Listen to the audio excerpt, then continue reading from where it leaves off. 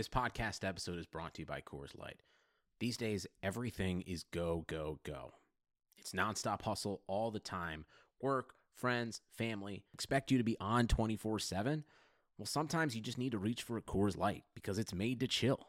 Coors Light is cold lagered, cold filtered, and cold packaged. It's as crisp and refreshing as the Colorado Rockies. It is literally made to chill. Coors Light is the one I choose when I need to unwind. So when you want to hit reset, reach for the beer that's made to chill.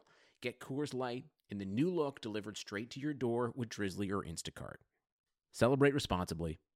Coors Brewing Company, Golden, Colorado. Support for this podcast comes from U.S. Bank. U.S. Bank wants to know how you reward yourself because they have cards that make every day more rewarding. Are you a points hoarder, cashback guru, low intro APR lover? With U.S. Bank, it's up to you because they have the cards to fit your lifestyle. So earn more whether you're shopping at a gas station or grocery store, even while planning a staycation. Learn more at usbank.com/creditcard. U.S. Bank credit cards are issued by U.S. Bank National Association ND. Some restrictions may apply. Member FDIC. It's Sam Adams. We're constantly improving who we are, what we do, and how we brew. We may craft over 60 styles of beer, but it's Boston Lager that has captured the heart of America since 1984. With its deep amber color, caramel notes, and signature hop character, what better to have in your pint glass? Into the jungle. Sam Adams Boston Lager. Pursue better. Boston Beer Company, Boston, Mass. Save responsibly.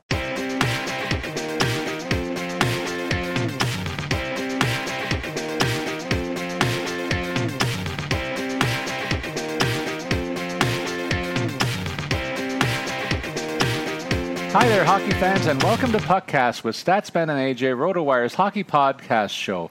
I'm Paul Bruno, and you can follow me at Statsman22, and I'm joined, as usual, by AJ Scholz, who's an excellent follow for hockey fans at AJ Scholz24. That's AJSCHOLZ24. And regular listeners of ours missed out on you in last Thursday's NHL DFS pod. AJ, can you give us a report on what caused your absence? Was it a happy occasion or what? Yeah, I was up in northern Wisconsin at what's called the American Birkebeiner. It's the largest cross-country ski race in North America.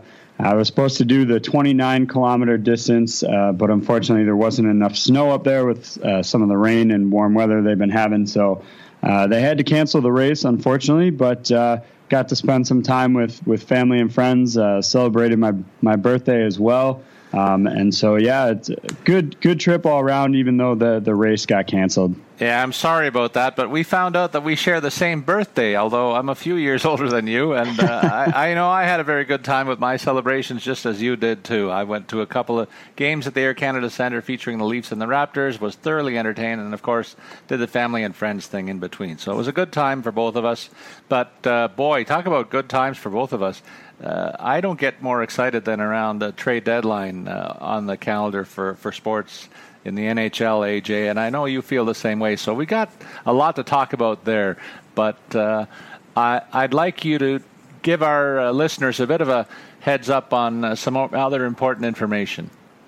Yeah, as always, before we start the show here today, I wanted to just remind the listeners that throughout the week, if you have questions about your lineups, fantasy hockey, or just hockey in general, feel free to tweet at us, and we'll try and answer your questions either during the week or during one of our shows. As Paul mentioned, you can follow me at AJ Scholz24, and you can follow Paul, the Statsman, at Statsman22.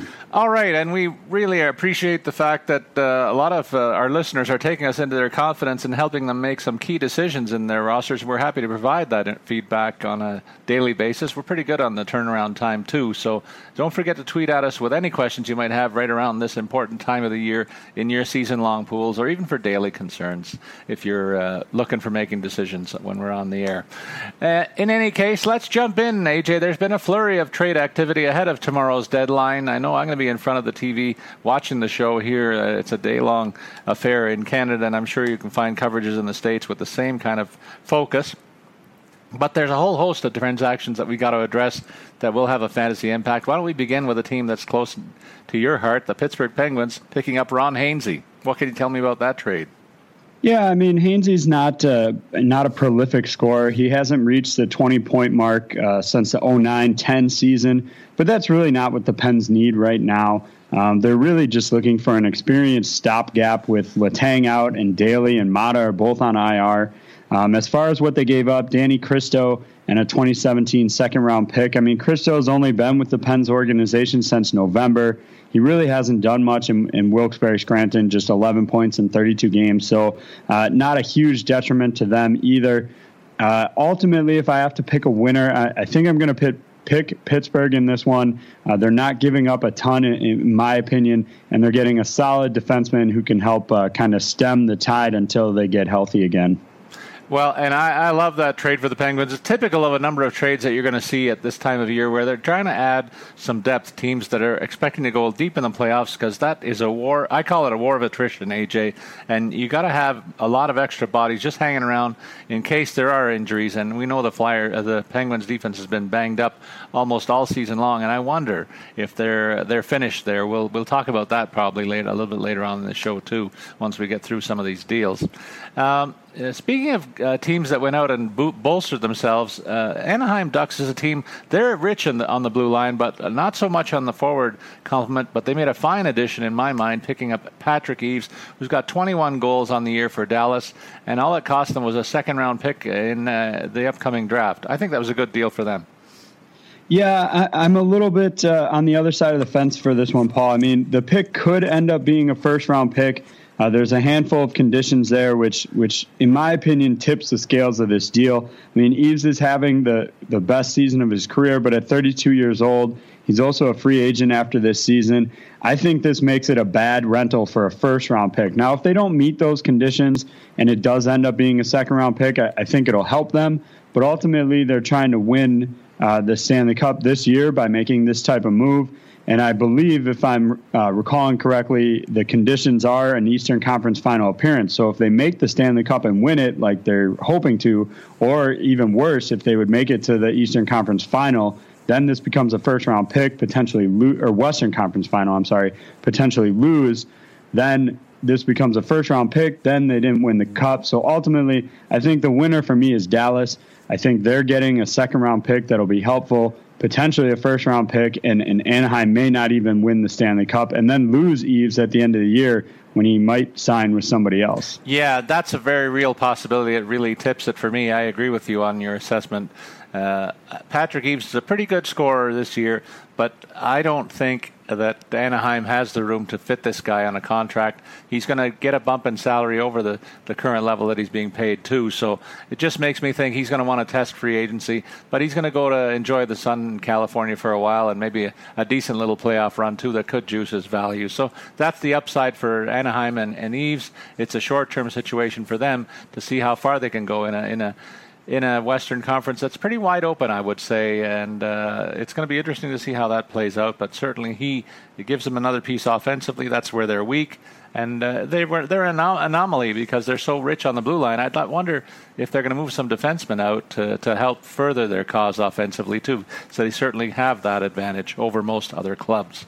A minor deal that happened on our birthday on 24th, AJ, that was Chicago moving to get Thomas Jurko from Detroit for a third-round pick. It speaks to the level of Jurko that they weren't able to get more at Detroit, I'm thinking, because most of the teams are willing to throw around second picks and even first, but Chicago only had to lose a third-round pick, and also Detroit's picking up part of his salary, so they're looking to boost their depth offensively, and they didn't really have to pay a lot to do that here. Yeah, I like the move for Chicago. I mean, Jurko's played pretty sparingly in Detroit, but the organization as a whole, not specifically the Blackhawks, but I'm talking about Rockford, their AHL affiliate, is a little light just from all the deals they've made past years to win the Stanley Cup. So I like them being able to boost their depth in the organization a little bit.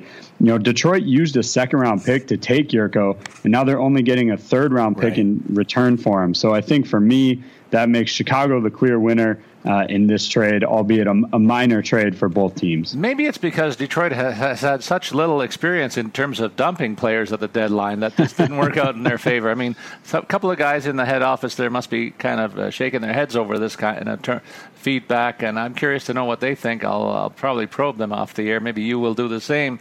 But I do think Chicago did well, and this is a team that you got to watch out for in the playoffs. And they added another piece here without spending a lot of money or assets. Very minor deal, maybe the most minor one on the board so far. Tampa gets Steve Fournier from Arizona for Jeremy Morin. Morin is a guy I know a little bit about. He's been involved in a couple of deals around this time of year. Never really amounted to much, even though he has all the requisite skills that you'd like to see. He's got some size, he's got some speed, some scoring touch, but just hasn't really put it together at the NHL level. Could get a little bit more playing time, I suppose, but because of the Arizona situation.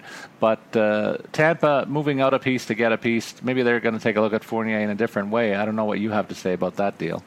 Yeah, I mean, as you mentioned, it's basically a minor league deal. I do think that Morin has a little more upside. He's scored more in the AHL than Fournier has. And as you mentioned, he does have the NHL contest under his belt. And this could just be a case where both these guys just need a change of scenery, change of coaching. And it could benefit both of them in the long term. If I have to pick a winner here, I'm going to give the edge to Arizona just because I do think Morin has slightly more upside. But I think this could be a win-win for both guys, or it could be a bust for both as well. It could go either way, I think. Yeah, I think if we come back to this one down the road, it means that somebody really surprised us one way or the other. But I don't expect much from either of these players, and that's why I rank it the least interesting trade among the ones that we'll discuss today that have happened so far. And one that is kind of a head-scratcher for me is the next one. That's L.A. getting Brian Bishop and a fifth-round pick in the 2017 draft from Tampa for Peter Budaj and Eric Cernak, and a seventh-round pick in 2017. Look, this gives L.A. two first-string starters, and Jonathan Quick just came back into the lineup. So I'm not really sure. They took on a big salary, too, in Brian Bishop. I don't think he's the keeper in the offseason. To you, it's obvious to me that Quick is their man. So this is kind of an insurance in case Quick kind of maybe falls apart the rest of the way I see it. And then they have Bishop to dangle at the expansion draft, so maybe that's another consideration. For Tampa, they've added a goalie who's proved himself as a capable first-string guy, and he'll battle Vasilevsky. I'll tackle that name for us this week. And so that gives them an interesting tandem in Tampa, and I wonder which way it's going to go in terms of who's going to get the lion's share of the games down the stretch as they kind of fan their fading playoff hopes. And they also got Eric Zarnik and a seventh pick in the deal there. So how do you break this deal down from your perspective, AJ? Well, yeah, I agree, Paul. This was a confusing one when I heard about it. I mean, as you highlighted, it could be LA expansion, although Bishop's not under contract for next season, so they'd have to re-sign him in order to expose him to the draft. So even that aspect doesn't make a ton of sense. As you know, the fact that they are losing him, I think, makes this seem like it is just an insurance policy. They want to make sure they have a number one in case Quick re-injures himself or struggles to get back to form. But for me, that's an expensive insurance policy. Yeah. I mean, I think Peter Budaj could have done just fine for them. You know, Cernak is actually a solid defensive prospect, it looks like. He's got 3 goals and 14 assists in 41 outings down in the OHL. So, I mean, he looks like he could be something as well. And then to give up, you know, the 7th-round pick, there's also another conditional pick that there's a whole bunch of convoluted reasons that they would get a second pick out of this deal. But so for me, I think just the confusing aspect of it doesn't make a lot of sense. But, you know, maybe they're just that worried about whether or not Quick can hold on for the rest of the year. I don't foresee them re-signing Bishop next year just because, like we said, they have a number one in Quick. You're not going to do 2 number ones intentionally like they have down in Pittsburgh. I mean, they stumbled into that one with how well Murray performed. So I don't really get it. I don't love it. The one comment I saw out there yesterday was that maybe the Kings are trying to stack all of the U.S. netminders in one place. So they just have to add Corey Schneider from New Jersey to make that possible. So that could be the only thing that makes sense here. for me, the winner is Tampa, definitely. They get something rather than nothing by trading Bishop. They get some cap relief as well. I think they've got, as you mentioned, potentially a number one in Budaj, but at worst case, a solid backup to Vasilevsky. And as I mentioned, Sarnak seems to be a solid prospect. So I think Tampa's the clear winner in this deal. I don't know why Los Angeles even approached this subject, in my opinion. Yeah, I couldn't agree with you more. This is one of the more lopsided ones that took place. And really, I have to wonder if somebody put a gun to their heads in L.A. to make this deal in any way, shape, or form. I can't see it making sense at all. So big win for Tampa, and Steve Yzerman just proving once again what a shrewd guy he is when it comes to moving players around and getting out from tough situations. He's given himself some cap flexibility here, and they may be able to take on some salary or make a couple other moves because of this deal too. It remains to be seen over the next 24 hours, I suppose.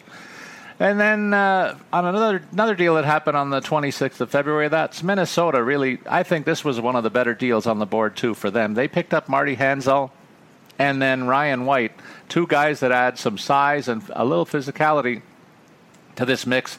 They're already a tough team to handle, I think. They also got a fourth-round pick from Arizona for Grayson Downing, a first in 2017, a second in 2018, and a conditional fourth in 2019. So they did give up some future picks and some high ones.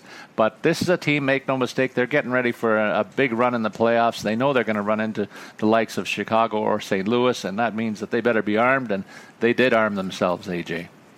Yeah, and I think there's no arguing that Minnesota gave up a lot here. Yeah. But you look at Grayson Downing, he still hasn't made his NHL debut despite putting up 40 points last season in the minors.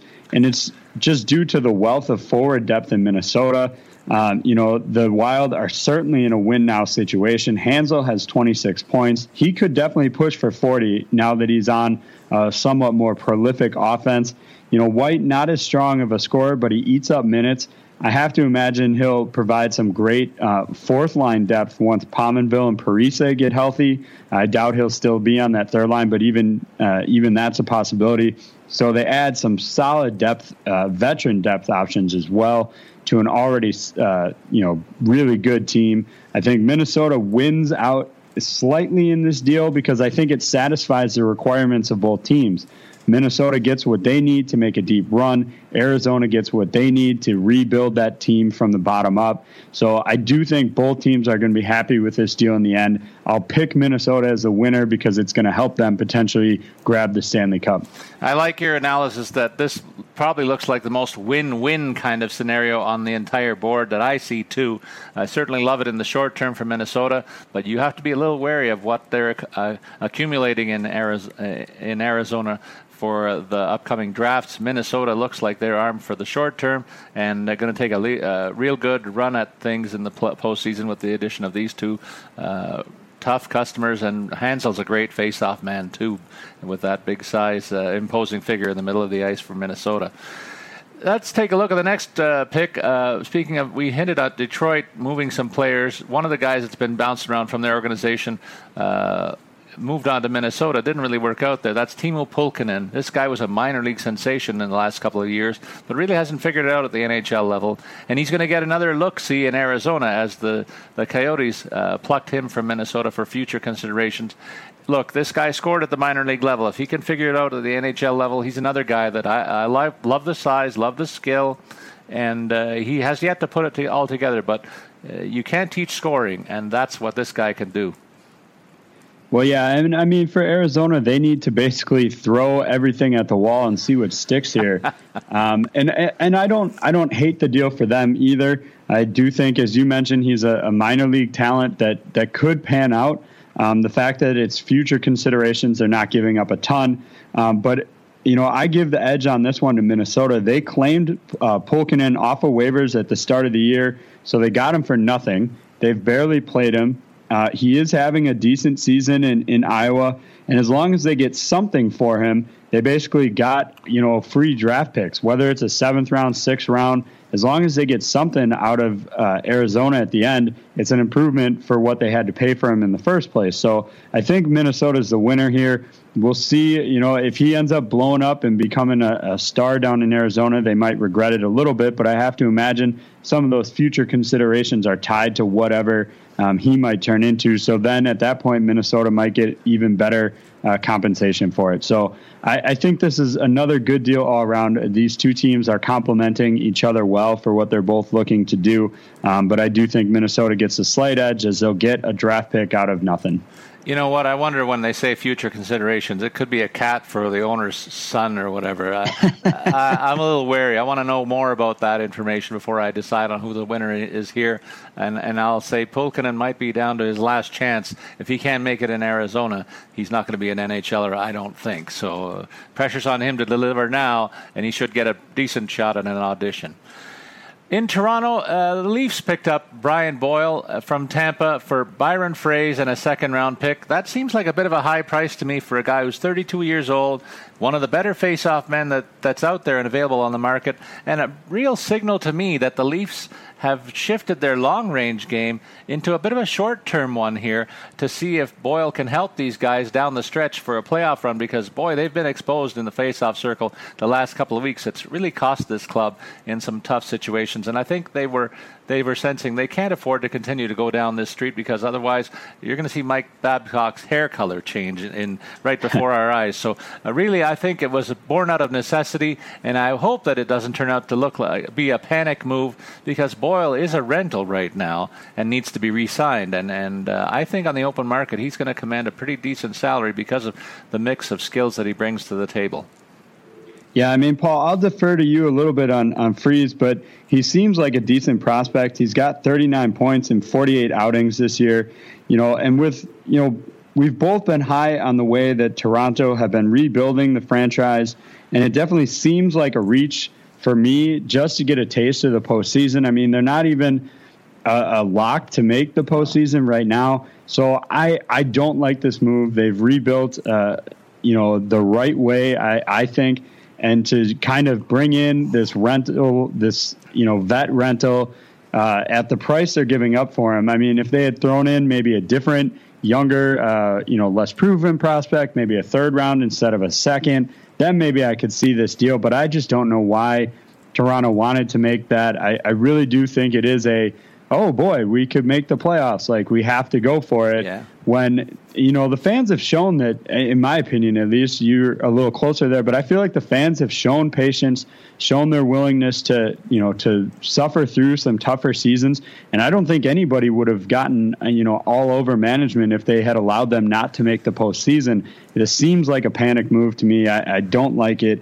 I do think Tampa gets the better end of this deal because they probably would lose Boyle. They're hard up against the cap. He's going to want a little more money, so I think they were going to lose Boyle anyway. So I give the win to Tampa. I don't like this move for Toronto at all. Well, I'm going to temper your thoughts with my own here. I do think Tampa was smart to get rid of some salary here, and they've given themselves some great roster flexibility with the 2 moves that they made yesterday, including this one. But Boyle, to me, is an indicator, coming to Toronto, is an indicator that the Leafs realize that they're close to getting in the playoffs. And wouldn't it be something to get these young kids some early experience in this rebuild? And maybe that's what they're trying to do here, is just to see if they can squeak in and if Boyle can help them, because it'd be a real good experience for this young club to get that taste of postseason atmosphere. And so that's where I think they're going here. I don't think you'll see another deal of this sort by the Leafs at the deadline. It's kind of dipping your toe in the water to see if they can kind of squeeze in there and if Boyle can help. And if he does, and he does well, I can see the Leafs re-signing him and really insulating the bottom 6 in terms of the center position. And the importance of being good on the draw is something that we're going to see from him. So I'm not as down on this deal as I was initially when I started to think about it. Froese, for me, is not a prospect that's going to make the grade in Toronto anytime soon, so he was expendable. He's had a couple of kicks at the cat, really didn't show me anything. 2nd-round pick, that's a bit of a high return, I think. So both sides here could say that they made out well if the Leafs make the playoffs, but that's a big if right now. Dallas and Montreal hooked up on a deal that broke up the brother combination in Dallas. The Benn brothers are separated. Jordy Benn going to Montreal, giving them some more depth on the blue line. That's the second move the Canadians have made in recent weeks to fortify the back end. This is a club that's going to be in the playoffs, and I already told you what I think about the need to fortify. It's a war of attrition. I'll use that again. And Montreal did what they needed to do. They got rid of Greg Patterin, who's been a spare part for them for a while, and they also gave up a fourth-round pick. So I think, in all, Montreal gets a serviceable defenseman. They didn't have to pay a lot to do so, so I'm going to say Montreal gets the edge here for me. Yeah, I would agree, Paul. I think Benn is the better-known commodity between the two. Patterin has never played more than 40 games in his 4 NHL seasons. And Benn's also more productive in the offensive end. He's got 15 points.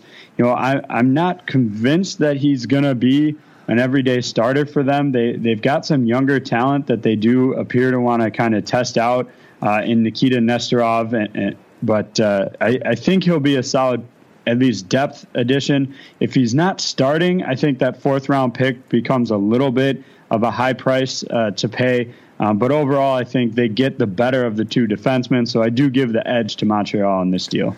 And now we come to the second last trade was Jonathan Dahlen. When I saw this go across the crawl, I thought it was Jonathan Drouin at first, so I was pretty excited. But then it was Vancouver making the move, and they got this kid from Ottawa, and they sent Alex Burrows packing. Now, Burrows has been a guy who's been on the Vancouver scene for a number of years, and he gets a new lease on life with a team that's going to likely make the playoffs. And this is the kind of guy that you need in the playoff derby, a guy who plays it physical, who has a bit of a scoring touch. So I like this move for Ottawa. I actually am not as high on it, Paul. I do think Burrows is a solid, depth addition to the Senators as they make that postseason run.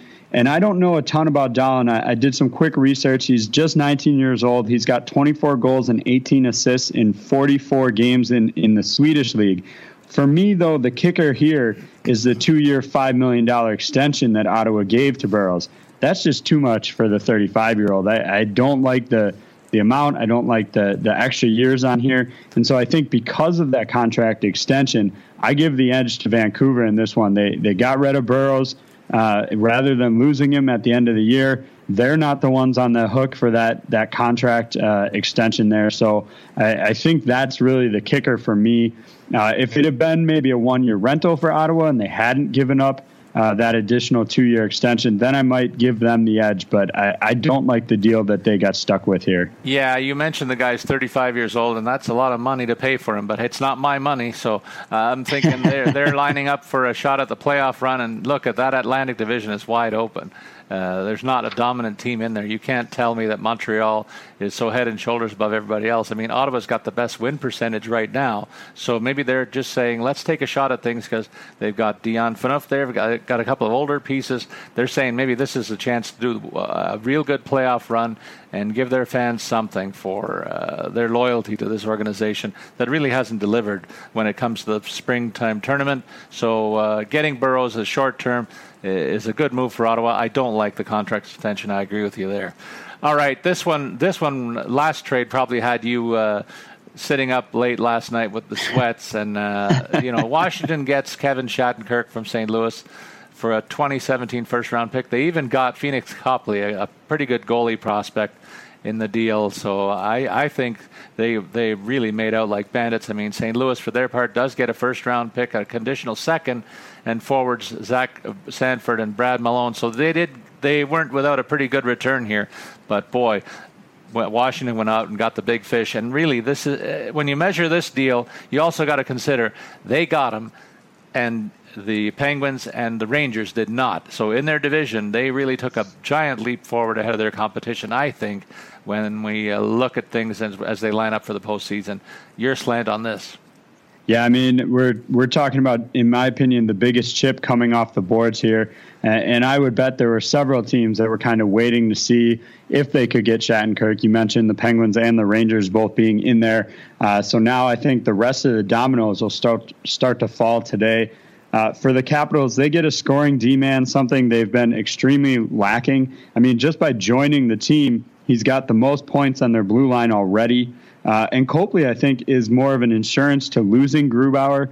Both are free agents after the season, so I would expect one or both of them to get a deal that'll satisfy the expansion draft rules that require you to have a goalie under contract that can be exposed. They're obviously going to protect Braden Holtby. Sanford has shown some promise at Boston College. They also got Brad Malone, who figures to be, kind of a veteran grinder for their AHL team. So while I do think St. Louis got some pieces and the draft picks will be, key as well, this is a clear advantage to Washington. And, I think they were just able to find the best deal, the best combination here. And they knew that the Blues were kind of up against it. Everybody's known that Shattenkirk is going to be gone at some point before the trade deadline. That's been something that's been talked about, I think, since last season. And so he was going to go somewhere. Washington, I think, probably just edged out a better deal. Maybe there's something about Sanford or Malone that the Blues organization covets. They like one or both of those guys more than, pieces that the Rangers or Penguins were willing to offer. So, but I do think Washington's a clear winner in this one. I think this will give them an edge for a postseason run. They're already a formidable team. You add blue line scoring, they're going to be a tough out for whoever gets stuck with them in the playoffs. Yeah, I think St. Louis did the best they could here, AJ. They obviously set up a pretty nice auction with teams in the Metropolitan Division vying primarily for his services. We know that this is a very likely a rental situation. I don't see him re-signing in Washington. It'll be interesting to see in the offseason where he goes, but he's going to be a very wealthy young man with a pretty good profile as he gets to go on the center stage in the postseason, and maybe he comes out of it with a ring. So for Washington, it's very much a short-term deal. For St. Louis, a team that's going to the playoffs and always is expected to make some noise, even though they're disappointed in that regard, they got a pretty good haul that might help them transition if and when a rebuild becomes necessary. Which brings me to the question, AJ, of all the deals that have happened so far, do you have one that is a favorite, or do you think one team really made out like bandits over the rest of the field here? Yeah, when we first were looking at this, I was going to say the Hansel White move for Minnesota being the best deal and the best fit. I do like that trade for both teams the best. I think that's probably the best win-win scenario, but I have to give Washington the edge in getting Shattenkirk. I mean, you talk about your one big glaring gap on your lineup, the lack of blue line scoring in that team. Not to say any of their defenders are bad. They've got some solid shutdown defensemen who can contribute here and there, but to instantly bring a guy who gives you the ability to score, from the point.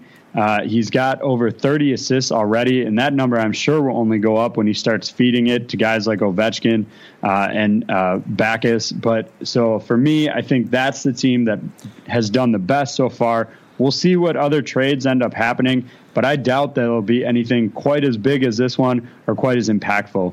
And I also have to give our friend in Tampa, Steve Yzerman, a real pat on the back here, because he got rid of some salary, took back some assets, and really has gotten rid of the last vestiges of any kind of salary cap concerns that they have there. They're going to have a little extra money under the cap to deal with some signings that have to take place. They'll still be up against it, no question, and they may not be done dealing. So it'll be interesting to see what else they might do, as they probably have raised the white flag, and maybe it's indicative and tied to the fact that Steven Stamkos might not even come back. There's some little whispers that that's a possibility that he might just sit out the rest of the season too, given that they might not have anything to play with, and they'd rather get him back healthy next year. So interesting to watch what else happens in Tampa. And does Anaheim deal to their excessive depth on the blue line? I don't know if they do, but for me, I think Washington is the best in terms of a team that needed to get better and wanted to get better and fortify for the postseason. They got the big fish, like you said, and it's just like any other trade assessment. When you look at who wins a trade, it's the team that gets the best player more often than not. And the best player that moved yesterday was Kevin Shattenkirk. I don't think there's any doubt, and we agree on that one. AJ, we're going to switch gears a little bit because we have to give a nod to a second sponsor that's come on board with us. That's a Pristine Auction. This is a group that does online auctioning, AJ, and they have daily auctions that end nightly with hundreds of lots available. There's tons of stuff for the man cave and always something perfect for every fan. For my money, I've taken a look at the site, and they have stuff for fans of all of major league sports in North America, and they have some big names from all eras. So there's something for everybody. Authenticity is something they guarantee, and all items come with an authentication from very trusted sources. And talk about affordable. I've also checked out the prices here, and most people don't think they can afford some of this stuff. But when you look at it and what some of the things are going for, it may be more. You might find it's much more affordable than you think. I certainly am getting the sense that that's the case. I'll also spell it out for you just to make sure you don't get lost here when you're looking for it. It's PRISTINE. That's pristineauction.com. And I encourage you to go take a look. It's quick and free to register and free to bid. You only pay when you win. So there's a no-lose situation here. You can feel good about getting something of quality and authenticity, and you don't have to blow your brains out money-wise. So I'll also ask you to take a look at the "How did you hear about us?" section of the site. And our name, RotoWire, pops up when you do the drop-down. It's important to note this because they also want to track and measure the success of these ads. So do us a favor. If you use us to get to Pristine Auction, don't forget to mention where you found out about them. We'll all benefit there. That's another win-win possibility, AJ. So let's finish up the trade talk, AJ, by looking at some of the names in the news. I mentioned the Stamkos update that I saw is that he has started skating, but I wonder if they're going to pull back the reins on him now that it looks like they're pulling the chute on the season. Well, I mean, Stevie Yzerman was adamant that just because they traded away Bishop, they weren't in a seller's market, that they're still making a postseason run. So as long as they truly believe that, I think they're going to let Stamkos continue to work his way back. I do agree, though, if they find themselves out of it, there's no reason to put him back on the ice this season if you don't have to. But if they're right there in contention, he seems to be on track for kind of a March return. We'll see what happens, but skating's definitely a good sign. And as long as they're still in it, they'll keep working him on his way back. Yeah, I think it's a function of the weakness of the Atlantic Division relative to the other divisions in hockey. You can get a couple of rounds into the playoffs, and then who knows what can happen. So if they get in there, you'll want to bet that they're going to pull out all the stops to go as far as they can, and Stamkos will factor in. But if they are down and out in the next couple of weeks, I could see them shutting him down quite easily. What about Colorado, AJ? I'm continuing to be baffled by this club and the fact that they're dangling players. Now, I heard most recently that Matt Duchene's really anxious to get the heck out of there, and that's not a good sign. When one of your de facto leaders is being rather public and open about his concerns and considerations, they might have to deal him now that they've opened up this Pandora's box. Yeah, I mean, it's such a disaster there. Can you really blame Duchene for wanting to go somewhere else? I think what we're seeing right now is they're standing pat, but I don't think it's because they don't want to sell off some of these pieces. I think they're waiting to catch teams in the next day or two here, that are panicking. I mentioned Shattenkirk's off the board now, so that could, cause teams to start to, panic, or, maybe a better deal comes now for some of their pieces. Now that, the Rangers or the Penguins aren't looking at how to get Shattenkirk, they might look at how to get some of these other guys. So I think really they're standing pat just to drive up the price at this point.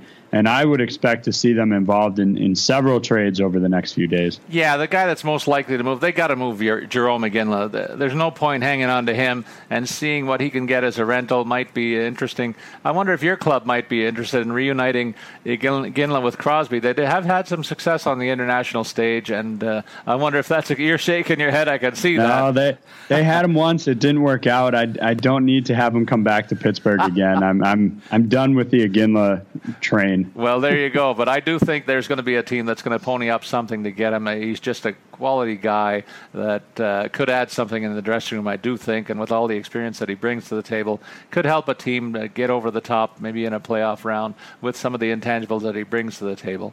We already talked about L.A. a little bit, but I want some final thoughts on the goaltending situation there. Jonathan Quick certainly returned to their active roster, and they added Brian Bishop in a deal a couple of days ago, as we said. I don't get it, AJ. You had some time to reflect. What do you think? I think the organization the only thing you can read into this is that they're concerned about either Quick's durability the rest of the way, that the injury might not be fully healed, or that they, for some reason think he's not going to perform up to snuff, which has me wondering if maybe they think he's come back a little bit too soon, and they're thinking they're either going to have to rest him more the rest of the way. They're worried about the amount of rust that he's going to have to shake off here. So clearly they're not 100% sold on Jonathan Quick the rest of the way this season. I obviously don't think this is a long-term transition where they're suddenly going to get rid of Quick. Bishop's in here for the end of the year. He'll be gone after that. But it speaks to some concerns, I think, that the organization has to have about Quick. They're certainly not going to let on to what those are, but there's no other way to read into this, in my opinion. AJ, I agree with you, but what is the other concern for me is what the heck did Peter Budaj do that was so wrong? Statistically, he had a fabulous year, and we touted him as the stud of the week a couple of weeks ago just because he's among the league leaders in goals against average, wins, shutouts. I mean, the guy did everything that you could ask for from a backup, and now he finds himself in a different locale. I mean, maybe his opportunity lies in Tampa as a chance to get the first line role there against Vasilevsky. So a great opportunity for him as he moves on, but I really don't get it from LA's point of view. There's another rumor, AJ, that's going to probably rankle you a little bit. The Philadelphia Flyers have a lot of options on defense that are expendable, and Mark Streit, Michael Del Zotto, and Nick Schultz on the blue line. The Pens have a need at the back end because we've talked about the injuries that they had back there. Do you expect these hardened rivals to deal with one another? I don't, and I really think it does come down to, improving teams in your division is just something that most organizations shy away from. And we see this across all sports. I mean, we talk about rare moves between NFL teams that are in the same division. It just doesn't happen. And so I don't expect it to happen. Now, having said that, the minute one of these guys were to cross over from being a Flyer to a Penguin, they'll suddenly be one of my favorite players instead of my least favorite.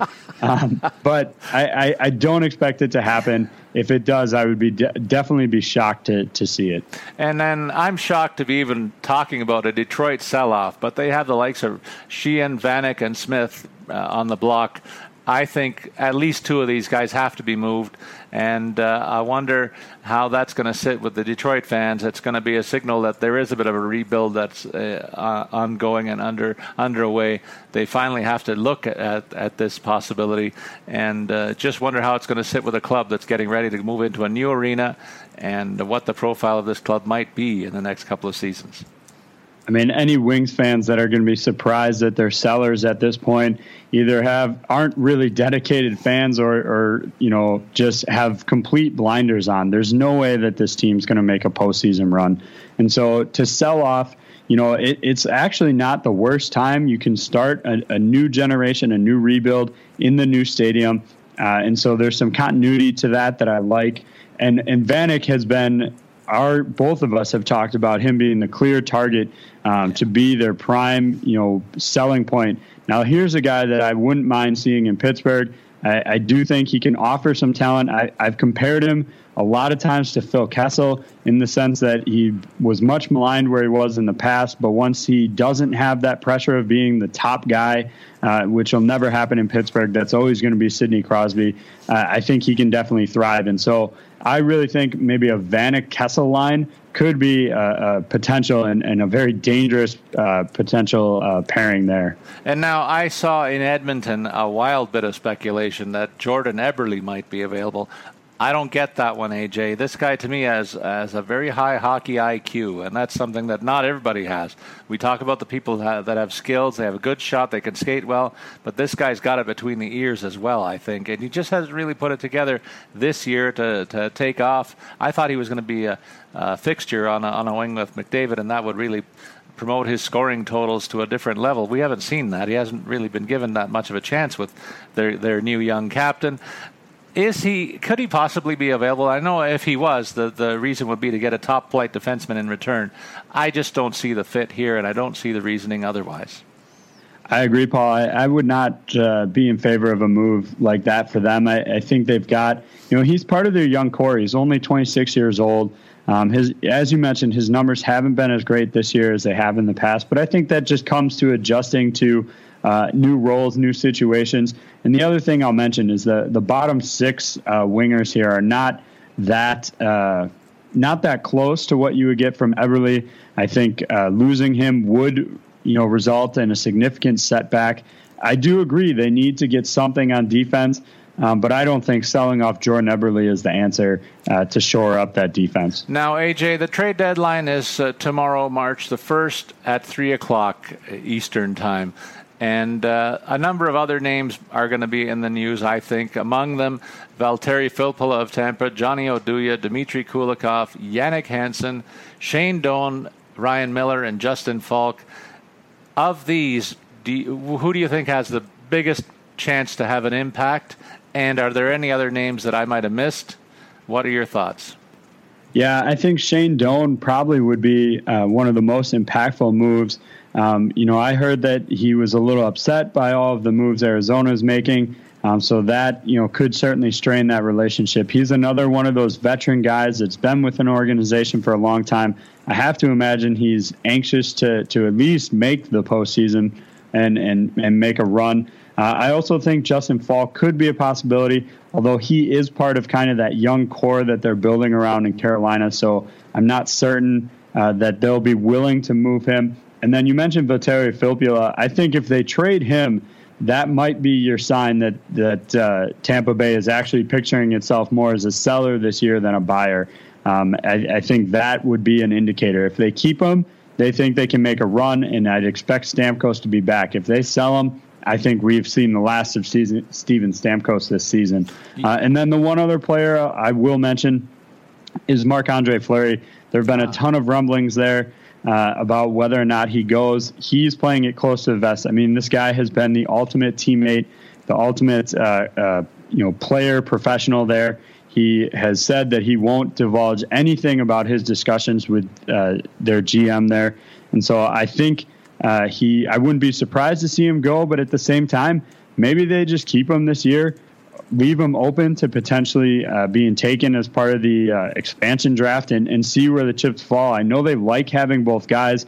I know Fleury loves Pittsburgh, but I can't imagine he wants to be a full-time backup to Matt Murray. So we'll see what happens there. I don't have too much insider information as to what may happen, but I do know that he is, keeping the lines of communication open over the next 48 hours. Yeah, I'm also interested to see what happens with Vancouver and Ryan Miller. You have to think they want to try and get something for him because his contract's expiring, and he has a pretty high profile around the league as a money goalie, and a team that's looking to fortify their net minding might look in that direction as well. I think if Justin Falk moves, that means that somebody's power play is going to get dramatically better, and special teams do play a factor in the postseason, so that might enhance his value down the stretch. I agree with you, though, that jettisoning him from Carolina is a situation where the Hurricanes are an improving club. They're a young club, one of the fastest skating clubs top to bottom in the league, and this guy is that vital power play quarterback that you'd hate to lose if you've got something that's growing there too. So I'll be interested to see what happens to him. Dmitry Kulikov, another defenseman that I did name, a big guy with some size. He was formerly a high draft pick. Things really haven't worked out to the extent that I expected for him and his career. Maybe a new setting is what he requires. He's a guy that's going to test the free agent market in the offseason as well. So a guy that I'll be looking at to see where he lands, but could be an interesting rental piece. AJ, we also have incorporated FanDuel lineups into our Tuesday program using the FanDuel prices for tonight's games, and we have a dozen games on tap for tonight. We're going to go forward and build our lineups and compare them with what the optimizer has, but why don't we take a look at the games that are on the slate for tonight and prepare to build our FanDuel groups. We'll start with Arizona going to Boston, where the Bruins are a real heavy favorite, the biggest favorite on the board with a minus 315 and the over-under set at 5.5 for that 7 o'clock start. Nashville's a favorite on the road in Buffalo, where they're a minus 140 with a 5.5 over-under against the Sabres. The new-look Washington Capitals go up against one of their arch-enemies, the Rangers in New York. The Rangers are a 120 favorite. With the over-under set at 5.5. I wonder if that's going to change before tonight, knowing now that Shattenkirk may well play for the Caps this evening. Colorado visits Philadelphia, where the Flyers are a minus 225, a heavy favorite with the over-under set at 5.5. Neither of these teams is a playoff team right now, so that speaks to just how bad Colorado is when you see the long odds here. Montreal, in the second of back-to-backs, hosts Columbus, a team that's kind of fallen back in the pack a little bit in that Metropolitan Division. Still a very tough team, and they've embarrassed the Canadiens a couple of times in recent outings, and so they could be looking to do another number on the Habs. I sure hope so, at the 7:30 start time. And then finally, before I hand it over to you, Carolina visits Florida, where the Panthers are minus 145 with the over-under set at 5 for that 7:30 tip. Yeah, so the later games starting at 8 o'clock, Edmonton travels to St. Louis. The Blues are favorited just by a little, minus 130 with a 5 over-under there. Minnesota, coming off a back-to-back, travel to Winnipeg. So that could be a little bit of a tough game for them, having to travel up to Edmonton and being on a back-to-back. And then Pittsburgh, minus 150, a 6 over-under in that one against Dallas. And I will point out to our listeners, this is usually the only time we see an over-under above 5.5. It almost seems inevitable that whoever's playing Dallas has a 6 over-under in that game. So it's always expected to be a goal fest there. LA, another team coming off a back-to-back, they're minus 110. So just slight favorites against Calgary. 5 is the over-under on that one. And then our later games, Detroit travels to Vancouver. The Canucks a slight edge again at minus 115, a 5 over-under. And then the last game of the night, your Maple Leafs traveling to San Jose with the Sharks favorited minus 150 and a 5.5 over-under. That's a 10:30 start. All right, AJ, let's go through and build our lineups before we take it to the FanDuel Optimizer. Who do you have starting out at center? Well, I'm going to go take advantage of that 6 over-under, and I expect most of those to come from Pittsburgh. So at center, I'm going to do it again this week. I know I did last week as well. I'm going to go Sid and Gino. Crosby's 9,000, Malkin's 8,600. I'm going to spend big here. I swear to everybody that listens and hears my Penguins picks every week, if we have one of these shows on a day where the Penguins are playing a good team, I promise I won't stack them like I normally have been. But it seems like every time we're recording one of these pods, they're playing teams that leak goals. That's definitely the case in Dallas. They're the second, giving up the second most goals of any team in the league. The Penguins are scoring the most goals of any team in the league. So I think stacking them tonight is a good idea, and I'm going to start with both of the big centers down the middle. Paul, what did you do? Man, I thought I was a big homer, but I got good company here, and you're justifying it very well. I think it's a very solid matchup. So if you can fit these guys both in, that's the challenge. It'll be curious to see how you fill out the rest of your roster. I'm going to go with Claude Giroux. This guy has really struggled. A frontline player, one of the top players in season-long drafts, who's really had a tough go of it.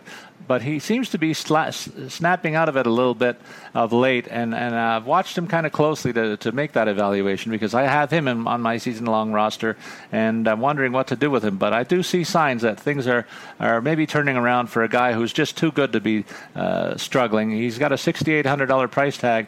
It's down from where we're used to seeing him, but he gets a really tasty matchup with Colorado providing the opposition, and I'm counting on that factor to really get him excited and possibly score to get off the schneid there. So I'll pair him with Ryan Johansson, a guy who I've been on for a couple of weeks, and I like the price tag there at $6,300 for a guy who plays first-line minutes. You don't find that kind of value, and a pretty favorable matchup as well when we're talking about the opponent tonight too. So the Nashville goes to Buffalo, and I don't fear the Sabres at all, given the Nashville offense and their possibilities. So I like the two centers that I'm able to ice tonight. A little cheaper than yours.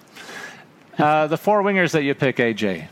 All right, so I'm going to start off with Thomas Vanek at 5,000. I think he's going to be motivated to play tonight. I do expect big things out of him. He knows he's playing to find his new landing spot, and Vancouver have been a weaker team, so I think this is a good night to take advantage of some of the Detroit players.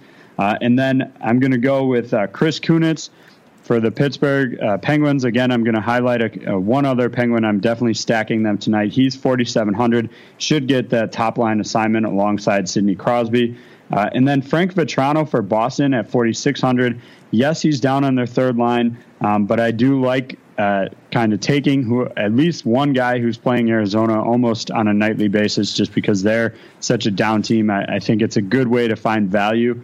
And then my last winger for 4,200, Jake Gensel, another Penguin, but again, another top-line Penguin who's going to play along Sidney Crosby. He's shown he's got the ability to score. I think with Sid on his line, I think that top line is a great group of guys to stack together tonight.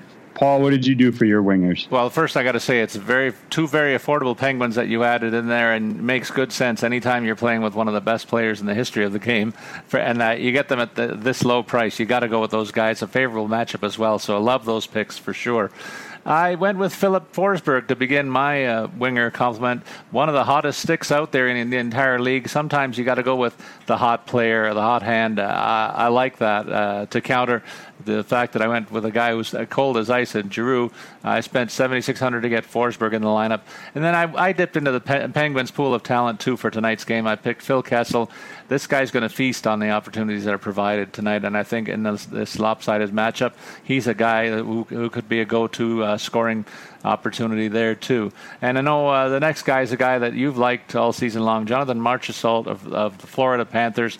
He's moved from first to third, second line, all over the place, but one thing he's done consistently is score, and I'm counting on that to continue for the $4,900 price tag. If I go into the value territory, this is one guy that I feel pretty confident about throwing in tonight. And I'll partner him with Marcus Johansson of Washington at $4,700. This guy plays first-line power play minutes with the Caps, a power play that's going to be even more dynamic with the addition of Kevin Shattenkirk. And even if Shattenkirk doesn't make it in the lineup tonight, John Carlson's a pretty good guy to drive things there. And don't forget who else Johansson plays out there with Ovi and Backstrom and company there. They got a lot of talent. And this guy's the unsung guy, but he's on the verge of a 20-goal season. And I'll take a bite out of him for $4,700 into my lineup tonight. On defense, you've got one guy who's made the news today in the last 24 hours. Yeah, I've got Kevin Shattenkirk for $5,600. Now, I'm going to remind our listeners that you need to definitely check FanDuel's rules regarding traded players before you use them in any of your lineups. You don't want to get stuck with a guy getting a zero. Now, based on what I've seen, Shattenkirk should be eligible to score points tonight, but over the next 2 days, you're going to want to definitely monitor that if you're going to use any traded players. I think he's going to find himself right at home in Washington. I expect him to hit the ground running there, and should be a good night for him. And then I'm also going to go over to your Leafs. Jake Gardiner has been absolutely on fire of late. He is projected to be on the second line, but that's definitely not going to scare me away. At $4,700, he's worth all the points he's been tabulating of late. I think he's a great value pick in that price range. So those are my blue liners. Paul, what did you do for the back end? Well, I had Gardner in there initially, too. Maybe you stole him from me. I'm not sure how that went down, but I think you made the great case for him. I just, to be different, replaced him with Colton Parayko of St. Louis. I like the fact that now he's going to step up in terms of a role that was abandoned by Shattenkirk, and I expect this guy, big, skilled player with all the tools, to really take up the role that was left behind by his departed former teammate. And for $4,700, you get him at a real good price point. This guy's going to be a dominant part of the Blues blue line going forward, particularly on the offensive side of the puck. So for me, this is a really good value play. And then one guy I've been on all season long is Matt Dumba. Whenever I get a chance to put this guy in, I love the fact that he's on Minnesota, a team that's insulating him and really allowing him to develop his skills and his game. And he's come an awful long way this year. And still, he's kind of underrated, I think, at $4,200. So I get two cheap but talented defensemen for a total of $8,900. I'm pretty thrilled about those choices. And in the Nets, we have a lot of confirmations about goalie starters, so we can feel pretty confident about the guys that we've picked. Yeah, I'm going to go with Jonathan Quick in goal for $8,600. He's going up against Calgary. We talked about Los Angeles having just a slight edge in this matchup, but I think Quick can be the solid, netminder that they expect him to. He did have a rough last outing, but that was against Minnesota. Everybody struggled against them so far this season. So I'm expecting a good night from him. Now, certainly if more information comes out about concerns about him, after the Bishop trade, I might decide to tweak this, but I'm pretty confident he'll be in tonight and should be a solid play going forward.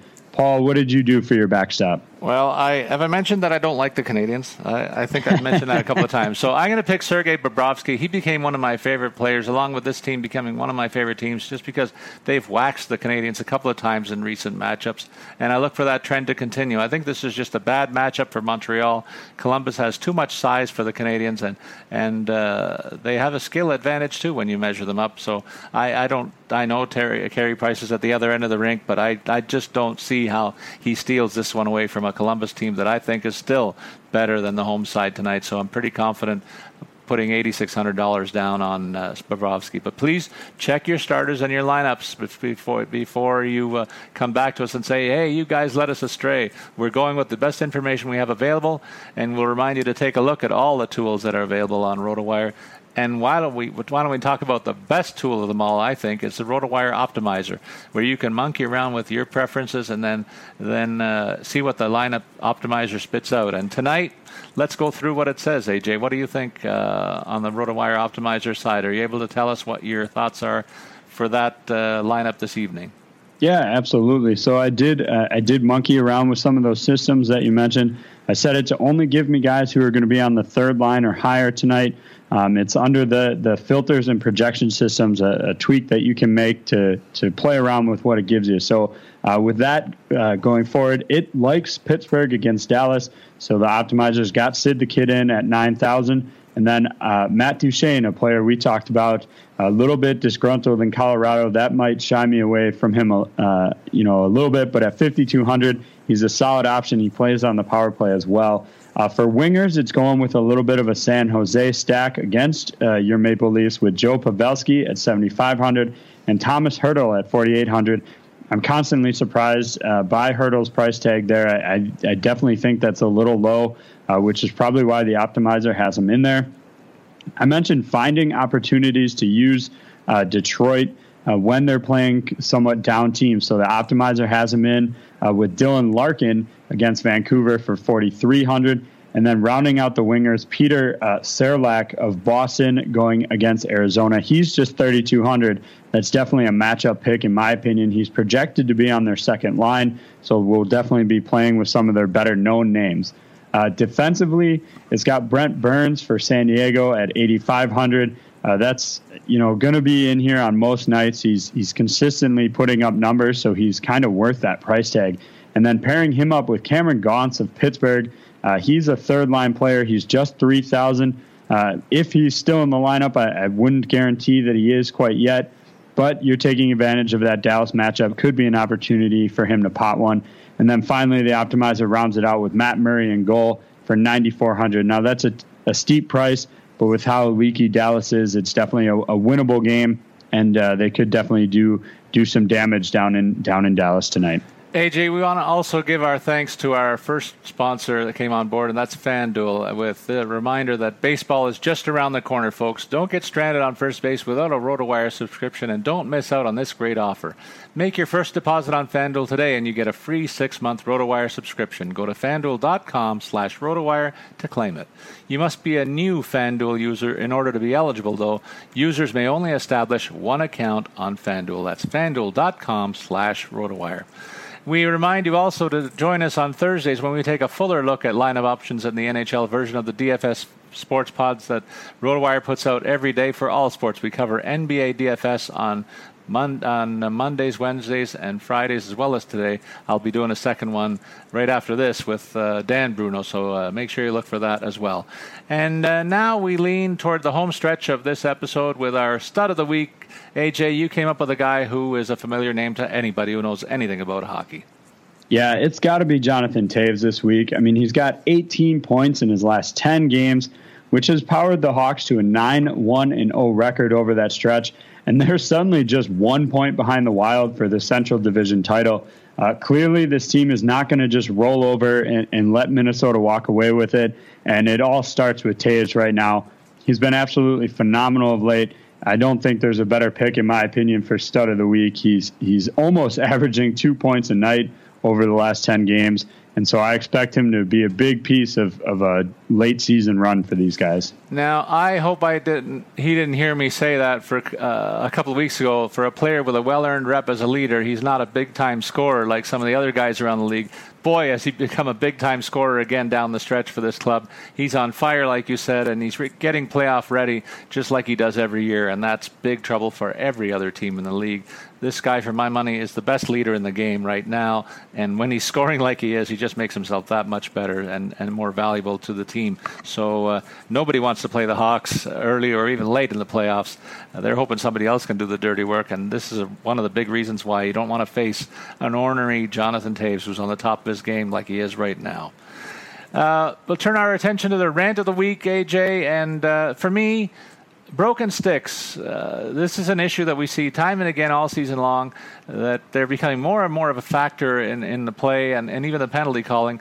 I'm one guy who thinks that just because somebody breaks your stick, he shouldn't automatically get a slashing penalty, because the way these twigs are breaking, it's like snapping toothpicks in some cases. A light little tap and the stick explodes. And I don't get why that should be a slashing penalty. We see a lot of slashes where the sticks don't break that don't get called. And it's just maybe a weak area of the stick that needs to be examined. I wonder why the league hasn't really taken a longer look at this. With all the enhancements in equipment, we wonder why the sticks are breaking so easily. And, I see players set up to shoot, the stick breaks just on the slapper or even a wrist shot, and even on a one-timer opportunity. The result is not just a lost scoring chance, but sometimes it can result in a quick 2-on-1 chance going the other way. So, you can break your stick on a follow-through, and then the other team goes the other way, scores. The quality of sticks has to be addressed. I don't know why it's not become such a bigger story, and what's going to happen with it going forward. I'm just very concerned about this tendency that we're seeing. Yeah, I agree, Paul.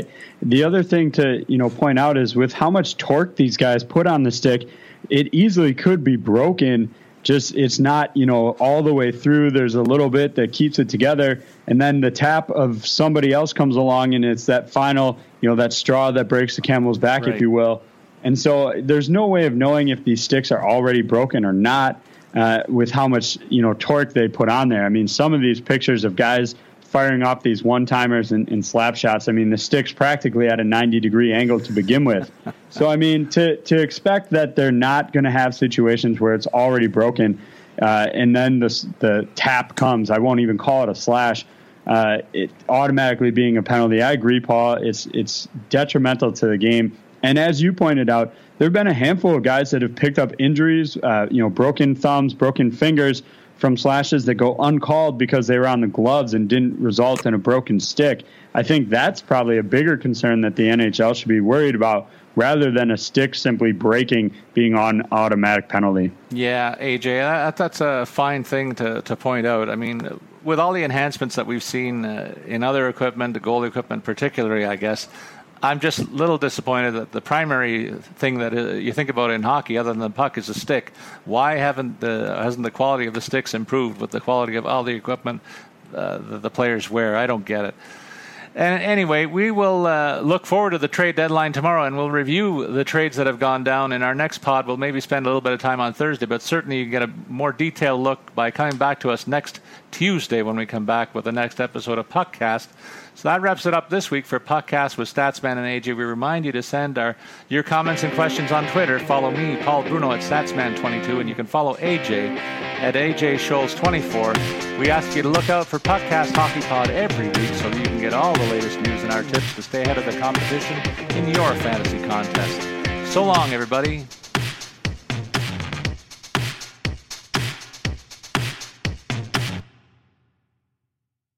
Napa know-how. The Napa guy knows not to judge a man by his car's multicolored paint job or absence of modern gadgetry. Who cares if it's technically old enough to vote and the windows are powered by the strength of your left arm? Your monthly payment is zero, and it'll stay that way. Because with over 500,000 parts and a little Napa know-how, you can keep anything on the road. She may not be pretty, but she's all yours. That's Napa know-how. Napa know-how.